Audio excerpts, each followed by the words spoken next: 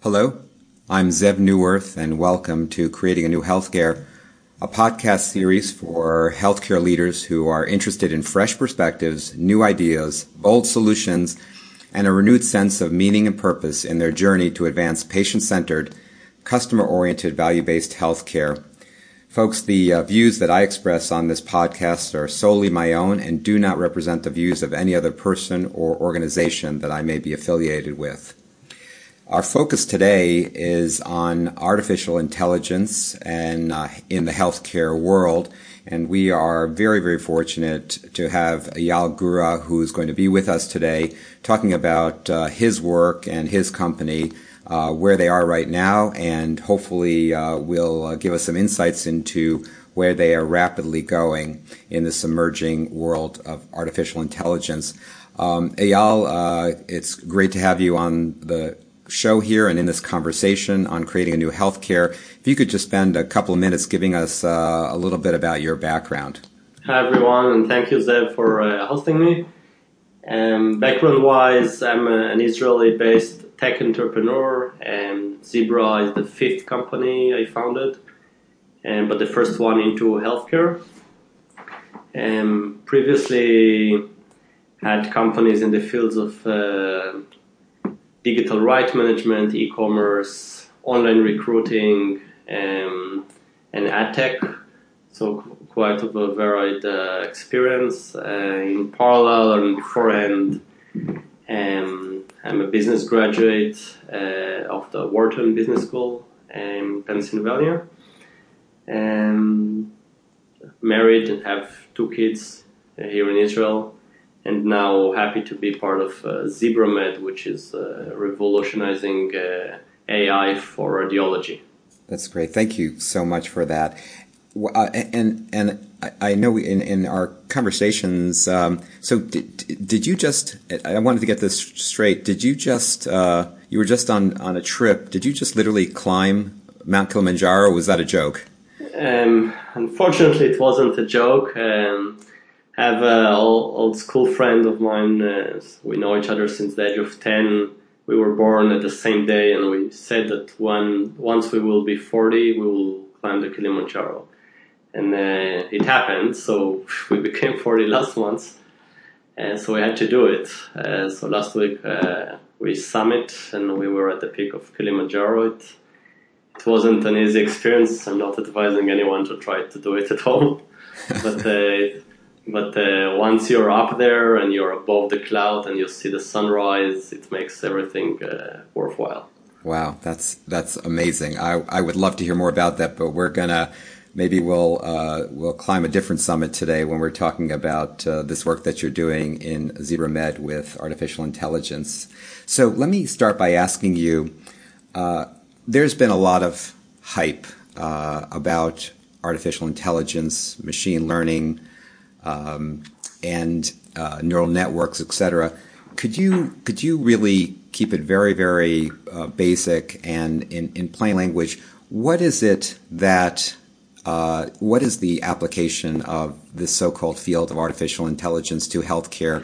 What problems is it solving? How is this improving healthcare, and how will it improve healthcare as it evolves and our application of it evolves? And so that's a good big question. So, because I'm less technological than my other peers, tech entrepreneurs, I look on things more from a business or practical perspective, and this is why I'm less hyped around AI. So for me and for us at Zebra, it's a means to an end. We initiated a company with the vision to impact millions of people's lives, specifically in visual detection of diseases. Radiology is one part of it. Pathology, cytology, ophthalmology are other parts. And these days you have nurses or doctors, and sometimes you call it radiologists, sometimes it's technologists, that are staring on an image and they need to come up with a quick decision that indicates the pathway of someone treatment and potentially life. And computers can do a much better job nowadays on those visual detections. It wasn't the case until very recently, And this is why the hype is happening now. Back in the days, I used to own a company that was doing image monitoring on behalf of stock photography companies. So we used to tell Getty Images and Corbis and Reuters who is misusing their images online. And we used simple image processing technology that had a lot of false negatives, false positives, and it was suffice for this specific need. But when you want to go more robust and more accurate, you need a more sophisticated technology that back then we didn't have. In the last few years, the theories around machine learning came together with the availability of GPU, the parallel computing powers, and the availability of data that is still a challenge, but more and more companies already have it. And then once you have very large data sets of a specific finding, you can train a computer to detect it in the same way Google trained computers to detect cats and dogs on YouTube files, and the same way Facebook trained their algorithms to detect your friends' faces better than you can. It's just a matter of data and computing power. And this is all to it. So the hype is nice and it's happening now, but we all need to remember that this is just a mean to an end. In the same way that digital patient records are mean to an end, and voice-to-text prescriptions of diagnosis is also nice technology, but it's a means to an end. But also AI for text or for images is also a means to an end. So Eyal, I love your bottom line approach, and you're as you pointed out, you're less of a technical person than your colleagues, but clearly still, I'm sure, quite technical. But let's go to the business, the means to the end part. Let me pick up on that. So I want to ask you in two respects. What is the end we are trying to achieve? One is from sort of bottom line metrics that both a business leader in healthcare as well as a clinical leader in healthcare would be interested in. And how does the magic of this technology, what does it actually mean in the end for leaders and for folks who have to meet very real goals in terms of quality and safety and productivity and growth and whatever metrics and ends you think are important? How is this going to help people who are trying to create a new healthcare and improve healthcare and improve the value of healthcare?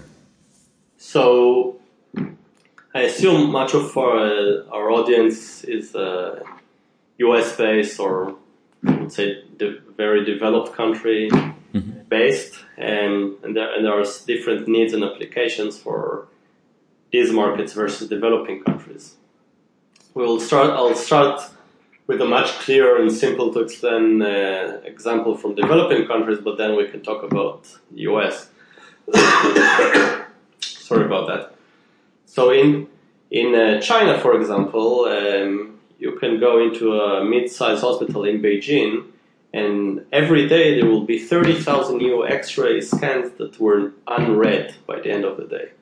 And then the other day come along, and the other day come along, pollution levels are high, people are coughing, coming to the hospitals, more X-rays are being taken. There are not enough experts to read them. In Kenya, for example, they equipped 100 new hospitals with the newest mammogram device, so every woman can have a breast cancer screening program like in the US or in Europe or in Israel. But guess what? They have only 12 mammographers who know how to read mammogram scans for a nation of 50 million people. So it's very easy to explain why an automated reading machine can help in those countries. In more sophisticated health environment like in the US or Europe, we have very good radiologists, very experienced ones. However, they are under much load of many new scans that are coming in front of them every day because of the availability of more sophisticated modalities like MRIs and CT scans. So a CT scan can include now 1,000 or 2,000 slices, versus 2 slices of an X-ray scan of many years ago. And the same radiologist, the same 24 hours a day, but much more scans. In addition to that, you have the aging population. And we all know that in those age group, there are more scans that are being produced. So the number of resources is pretty limited, and the demand is increasing. 2 billion people are joining middle class worldwide, and they are going to get health insurance, they are going to get into hospitals. The hospitals are going to be equipped with scanners, but you don't have enough radiologists to read the scans of those 2 billion people. And so this is the top-down or the more straightforward explanation of why AI is needed in the visual detection of conditions. So what I hear is that number one, it will increase access for patients and populations to diagnostic readings. And you mentioned for the diagnosis of breast cancer. So this will obviously translate into picking up more breast cancers earlier and translate into better outcomes for women, particularly in countries and in areas where there are less numbers of skilled radiographers to read them, and it still provides. To me, it sounds like it's also leveraging providers even in areas that have it. So maybe can you say something? And I will come back to this issue of some other sort of ends that this means is heading towards. But what about, when I hear this, and I have to think for the physicians who are listening to this, particularly radiologists or cytologists and pathologists, anyone who is doing image recognition in their professional work in healthcare, they must be thinking, is this going to put me out of business? And so what do you say to providers, physicians, and or even companies, provider groups that do radiology companies? And what's your thought on that? So I think our vision, and also the reason why your audience went into their medical training in the first place, was to help patients, and which is the most important thing at the end of the day. And if we can enable the physician to take care or to look at more scans per minute or per hour, or to get 10 insights out of the same scan versus the 2 that he's doing now, it's all resolved in a better patient care. Mm-hmm. So I wouldn't worry about any job displacements in the Western world countries, specifically for doctors, in the next few decades. It's quite contrary. The overload will be so high that they will be very happy that computers will help us to take some of the more tedious jobs, the routines ones, the measurements one, things that they know that a computer can do quicker and better, and they will trust the computer to do it with them. So you can think about it more of a radiologist on steroid, or a bionic radiologist that is having an AI assistant next to him, helping him becoming more efficient and treating patient better. Mm-hmm. So that's another kind of ends in terms of talking about leveraging physicians and increasing efficiency, and I imagine productivity. What about the issue turning from maybe a business argument and to going back to this issue of quality? And you did mention this issue of access, which I think is incredibly important, not just in developing countries, but I think even in developed countries, access to radiology, imaging, and reading is still a major issue, and we still have quite a ways to go in terms of across populations screening tests that you were talking about, particularly mammography, but others as well. What about the issue of quality and safety? And so this has got to be a fundamental question that you must get almost, in the first few minutes of your presentation from physicians and executives in healthcare. How do I know that this is as good or better than a human being who's been trained for years to read this. Is the technology that good yet, or is it still in a stage where you need oversight from a board certified person who could read images? So there are two different questions here. One is more for the regulatory pathway, whether the technology is a decision support tool versus a full-blown diagnostic engine. It might be the same algorithm, but different intended use. The other question, which I think is where you were aiming to, is in terms of the accuracy of the algorithm. So algorithms are not perfect. There are probabilistic formulas. Each one of them has specificity and sensitivity. Many of the algorithms we already produced we know that they are better than the human beings, and we have a lot of data to prove it, and we are gradually publishing all of them. But we must remember that the human algorithm, the radiologist, even though we hate to compare us superior human to machines, the radiologists themselves has a not insignificant false positive rates and miss rate. And in many cases, it's because of the way our human brain is tuned. So as humans, we need to make a quick decision about, like in the old days, about fight or flight. And if a patient comes in with a chest pain and they have a CT and it's a heavy smoker patient, the radiologist will look for the reason for the chest pain. Maybe he will look for potential lung nodules.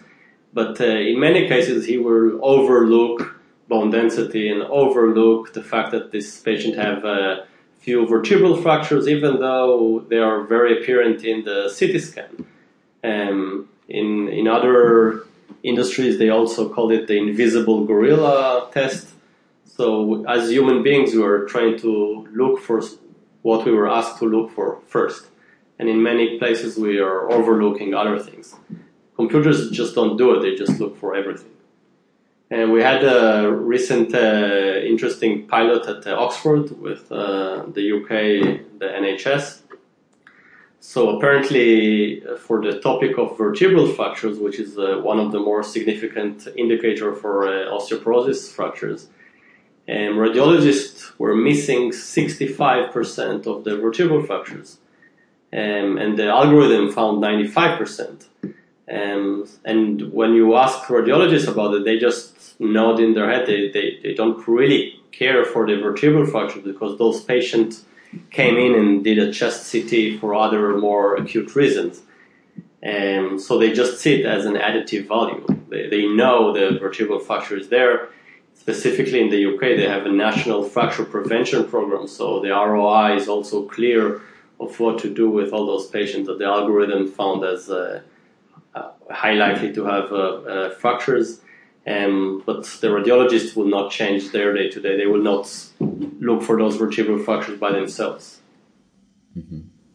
Do you have, and I think that's a really great point, that clearly the machine does not have the sort of behavioral economic biases that we as human beings have, and so both the bias of not picking up things that you're not weren't directly asked to look at, and also potentially the bias of reading something into what you actually see there. So I understand that. Do you have, in terms of the studies that are going on now, either with your product and at ZebraMed or other AI products around the world, what is the literature showing us? I mean, are there bona fide studies in peer-reviewed journals that are demonstrating that this is just as you say, accurate as radiologists or cytologists? Are those studies happening now, or where are we with that literature? We already saw in the last 12 months several studies. Zebra published a few of them, but there are several others around specific algorithms like compression fractures, like breast cancer, like lung nodules, where the computer was better in quantifying and detection, and the accuracy rate was very high. Specifically at Zebra, we have the privilege of working with very large data sets. So in the publications we will publish in the next 12 months, we will talk about patients cohorts of tens of thousands, and it will be easier for a healthcare executive to trust those numbers. Many other studies that were published around AI are still doing it in the traditional way of talking about 70 cases, 100 cases, and then even though the accuracy rate is high, you still have the typical suspicion that, okay, the data set might not be suffice, it might be a very unique set. And so it will take, I think, between 12 and 24 months until the industry will be very convinced about specific algorithms after they will see large patient cohort studies out there. You're very optimistic given how slow healthcare has been in terms of adopting evidence-based medicine, but you may be right. I think things are evolving more rapidly than they have in the past. So I think for me, you've made some very good arguments in terms of how this AI-assisted reading of images in healthcare improves access to care, and therefore, if it's more accurate, which the literature is beginning to demonstrate, it'll improve health outcomes. You're saying it's improved quality and reliability, clearly productivity. I think the one area that, as I'm listening to you speak, and I'm just imagining this again from the perspective of healthcare leaders, one of the major issues, just like access, which is a very core issue and challenge in healthcare today, both in the U.S. and across the globe, affordability is a fundamental problem in healthcare, and this is global. The costs of healthcare continue to skyrocket. And in essence, people are literally, families are now working just to pay for their healthcare bills. Employers are literally, just creating revenue to pay for the cost of their employees' healthcare. So we could talk about this a lot, but it seems to me that one of the advantages of this AI-assisted, imaging reading is, in fact, lowering the costs and creating greater affordability in both whether it's high-end cytology readings, pathology, radiology, et cetera, so on and so forth. What do you? How has that played into your conversation? Again, as a business person speaking to other business people and to healthcare leaders. So I'm glad you touched this point because affordability is something that is also key to us in our vision. And again, our vision is more global, and we really wanted our solutions to be affordable also to people in developing countries.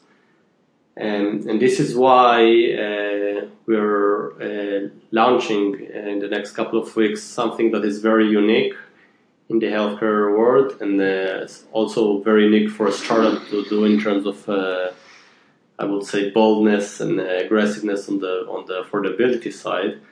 So we're launching a model called AI1, where we're basically, it's AI1 stands for all in one. And basically we're bundling all of our AI algorithms, future ones and current one, in a $1 per scan pricing. So everyone anywhere in the world can afford it, whether you're a head of radiology in Carolinas or in Kenya or China or India. It's a very simple model, and the customers will know that whatever dozens of algorithms we have now, it will double next year and the year after. They will still enjoy the same price per scan, which is $1. So let me try to understand this. So you're going to launch, like you say, all in one, AI1, a cost of $1 per scan. Now, is this direct to consumer? Are you selling this directly to patients, individuals outside of healthcare, or is this still channeled through healthcare? It's through hospitals. Through hospitals. So the channel still is provider groups, hospital systems. Would it be radiology groups as well, or anyone who does scans? Yeah, many of those hospitals are struggling with tight budgets, and they are being bombarded by so many offerings of AI companies and analytics companies. A few years ago, it was called big data companies, and each one of them has a ticket price of hundreds of thousands of dollars per hospital per year, SaaS or on-premise model, and the hospitals are overloaded by those type of expenses. We wanted to simplify it for the hospitals and to capitate the number of dollars they will pay per scan. And we will charge only for scans where we add value. So, for example, as we speak now, we don't have any X-ray algorithm released yet to the market. We have just several CT-based algorithms released. So even though the hospitals do MRIs and X-ray, we will not charge for them $1 per scan. But the next year and the year after, once we'll have more and more X-rays and MRI-related algorithms, we will charge $1 per scan for them as well. So it's a good way to facilitate a partnership with the hospitals in the next 12 to 24 months, and then gradually grow it from there together as we invent more and more of those algorithms. Now, what do you think is going to happen in healthcare when you release this launch? And again, you're saying it's limited to you're not going to charge for things that haven't been demonstrated or proven yet. Imaging studies, you're going to limit it to the ones. And I do want to ask you which ones. What's your portfolio of products or images that are proven, if so to speak. But what do you think, before we get to that, what do you think is going to happen? How is this going to play out for hospital systems and for customers? Because the prices that hospital systems and provider groups charge is a set price. I mean, there are codes for this, et cetera. So what do you think, how will this play out in the first month, 6 months, year, when you launch AI1? What we hope that will happen is that the industry will accept this as the new norm and the new standard of pricing for AI. And not only Zebra, many other players will also make their offering available and affordable so that any patient in the US or the rest of the world can use it. And so that's our bigger hope in terms of impact on pricing. We don't want to end like a pharma company that invests a lot of R&D and then they develop a life-saving drug, but because of shareholders, fiduciary legislation in the US, or more likely litigation in the US, they are just maximizing price. And they will not sell this drug in the next 10 or 15 years in Africa or Asia in lower price, even though the marginal cost for and the next pill is almost zero.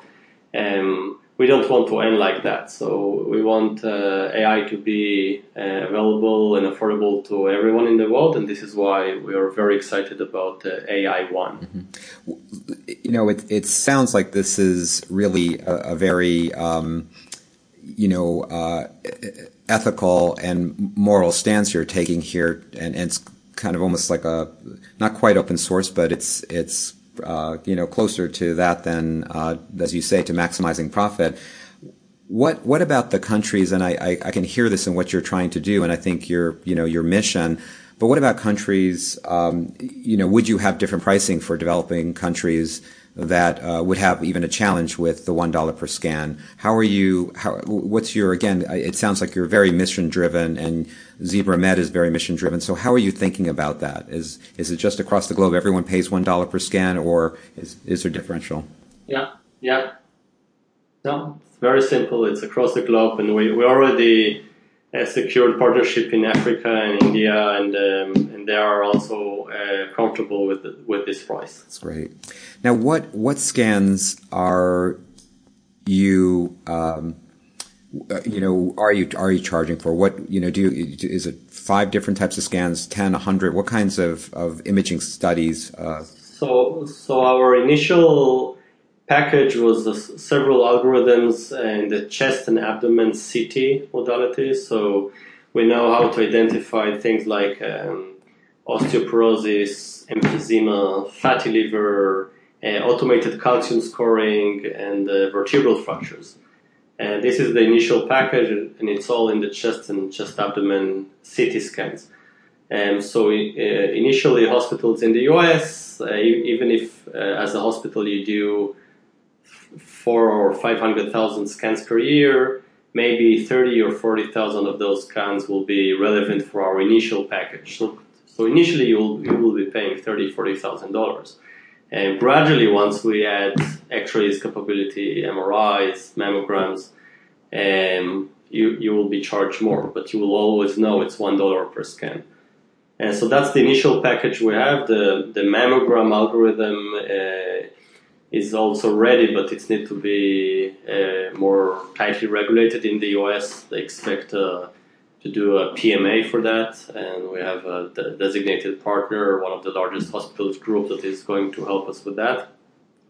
But in Europe, for example, we expect to have a CE approval for the mammogram algorithm by the end of this year, so we can market it already in Europe. And as I mentioned earlier, we're already pushing those products in India and Africa. Mm-hmm.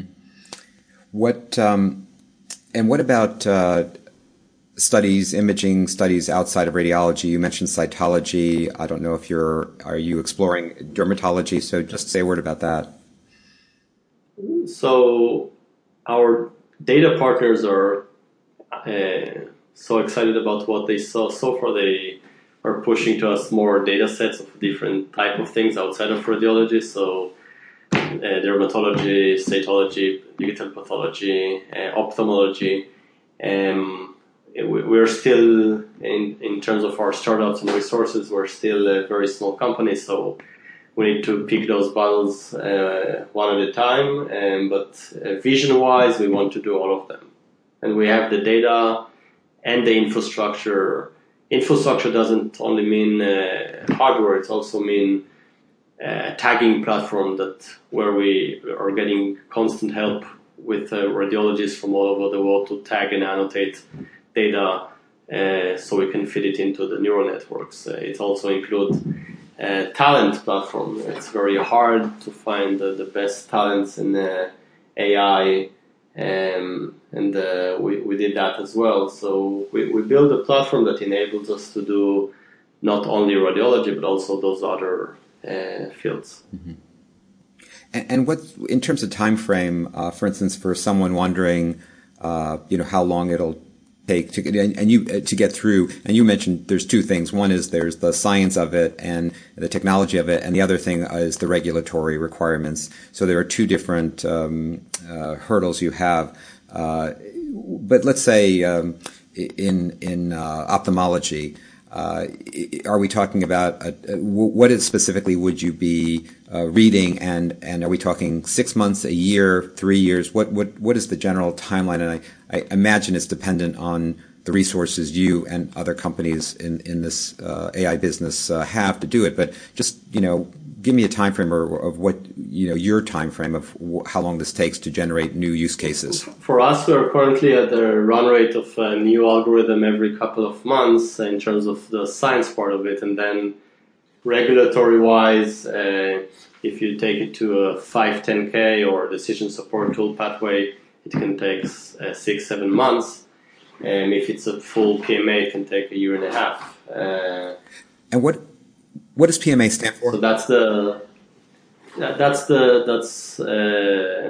stage 3, like FDA class 3. It's for full diagnosis. So for things like lung cancer, for like breast cancer detection or brain bleeds, the FDA is more sensitive, and they want, in some cases, to do a full PMA. Right. So we're talking about your rate of producing these is literally from a science and technology perspective on the order of weeks. The regulatory can require months or even over a year, but it's a pretty rapid cycle to me, it seems. Yeah, it is rapid, and it's getting faster. We're getting better at it. Other companies are doing it as well. I think within 5 years we will see already regulated and deployed systems out there that are doing some of the work that is being done today by human technologies or radiologists or ophthalmologists. Right. And I'm gonna wrap up in a couple of minutes because I know we've got some time constraints here. But this has been really exciting to hear about. How do you think this is? And you've said this a little bit, but how do you think this is going to fundamentally change healthcare? You sound incredibly mission driven, and you must have a vision, you and your company. Where did you get that DNA in terms of what is it that you're actually trying to do? And of course, every company is interested in revenue and profits and margin and sustaining itself. But what's your vision, and how do you see what you're doing transforming healthcare globally and the industry itself? So just to put one thing aside, the AI1 model and what we're doing in terms of our mission is perfectly also aligned with our economic goals. So there are more than 3.5 billion scans done every year now worldwide. So even if we will take $1 per scan, we think there is enough room to build a great company, a very profitable one as well. But in terms of the mission, we really want to be one of the leaders that take the world from what is today, which is sick care, to healthcare. Mm-hmm. And today we always talk about healthcare, but basically in most cases we practice sick care. We wait for someone to be sick, and then we try to realize what to do.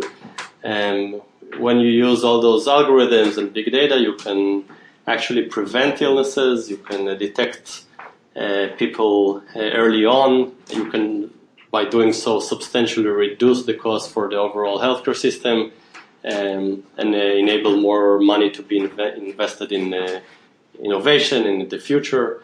So today we're in this zero-sum game or a rat race where there is no money for healthcare, there is no money for doing all those new things, so we wait until patients are coming to the hospitals, we wait for someone to be sick, and then we try to treat them in many cases in mediocre ways.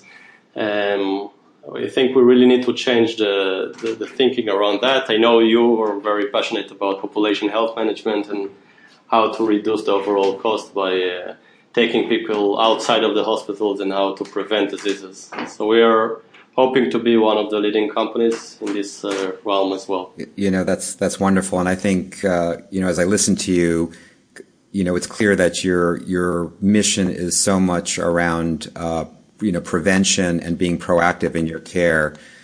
So it's really quite, it's quite encouraging to hear how you're using really cutting edge technology to do this. In the past, what's really fascinating, and I think this is a real kind of shift or inflection, in the past in healthcare, one of the criticisms has been that new technology actually adds costs and makes healthcare more expensive. And I think what you're demonstrating here, which is one of the first examples of this, quite honestly, Eyal, is the fact that technology not only is improving care, and in the way you just suggested, by being preventive and proactive, and therefore reducing downstream morbidity, mortality, and costs, but it's actually in and of itself lowering the costs, and this is exactly what we see in other industries. But this is the first example of it in this grand way that I've heard in healthcare. So I really want to appreciate that and recognize what you're doing, and the fact that it is so mission based is really quite remarkable to me to hear. So I applaud you. I really mean that. Is there anything in the last couple of minutes? Is there anything that we missed that you feel the listeners should hear at this moment, or that you want to share with us? I think maybe back to the start of the conversation. This AI thing I think it's purely a hype. We all need to recognize it's just a technology, it's just a means to an end. And as healthcare leaders, we need to use the right technologies at the right time to make patients' life better. And a few years from now, this AI discussion will look ancient and there will be a new thing. We need to keep ourselves updated and make sure we do whatever is best for the patients. Eyal, I really love talking to you. This is, again, I think that last message, which is so core to what I see in healthcare as well, the fact that we have to continuously reframe and reorient ourselves, and you can't rest. You can't just have this sort of fixation on the last great thing that happened. So I love your forward-thinking vision about that too. So thank you so much. Finally, is there, and I really, do wish we had more time and hope that we'll be able to kind of have you back in this conversation again on creating a new healthcare. But any final sort of take home for the listeners? One thing that I love to ask people like you who are so different and divergent in your approach and thinking is questions like, what was the, what kind of advice do you live by? What, you seem to have a way of living your life of thinking of collecting people around you and hiring people and working with people and organizing. What do you follow? What's the rule of thumb? What did your, was it your mom or your dad or a teacher or a mentor? What was the piece of advice that you sort of follow as your theory of life? Is there something that you could share with us along those lines? So actually, we mentioned earlier my first midlife crisis climb on the Kilimanjaro. So up until recently, the notion was this entrepreneurial inertia. We all have it in Israel. It's a startup nation. Everyone are creating startups. Zebra was my fifth startup. We were just to push things as faster as possible. And so that was the notion that I think I still live by it. But during the Kilimanjaro climb, there was something quite remarkable that happened. So the local ones, they have this saying in Tanzania. It's called pole pole. It means easy or take it easy, slow down. Because they have an inherent and embedded wisdom of tens of thousands of years of climbing Kilimanjaro, that if you really want to make it to the top in one piece, healthy, and enjoy the sunrise, you need to take it easy because of the altitude and potential altitude sickness. So it's very counterintuitive to everyone that comes from the Western world, buying the equipment, setting on the initial gate and stare at the mountain. You're very fixated on the target, and you want to finish it as soon as possible. But they have the wisdom to tell you pole pole, like take it easy if you want to get it to the top in one piece, just one step at a time, and it will be okay. So that's a new wisdom. I need to now reflect on it and start to embed it in my own life. But I think it's a good thing to do. Well, I guarantee you, I'm going to take pole pole to heart and start to reflect on it and use it in my own life and my own work. So I really thank you for the gift of that lesson you learned as you were climbing Mount Kilimanjaro. I have to say, when I had my 40-year-old midlife crisis, I didn't climb Mount Kilimanjaro. I think I went on a vacation for a weekend with my wife, so quite different. But maybe I'll do that for the next big birthday. You've inspired me, and I think, quite honestly, Eyal, in all seriousness, I think you've really inspired me and excited me again about the possibility of what we can do in healthcare when we have the right vision and mission and execute on it. So can't thank you enough for joining me. I definitely would love to follow up with you. I know you're going to be doing some really new things. Thank you for sharing the AI1, the all-in-one venture that you're launching. It sounds brilliant, and I wish you the best, you and your company, the best of luck, and hope to talk soon. And thank you again. Okay. And for the listeners here, again, want to thank you for joining us on this conversation. Again, I know you folks are the people in the trenches each and every day doing the hard work and meaningful work of taking care of patients or supporting the people who are directly providing care to patients. So thank you as well for joining this conversation. And until next time, be well. Thank you.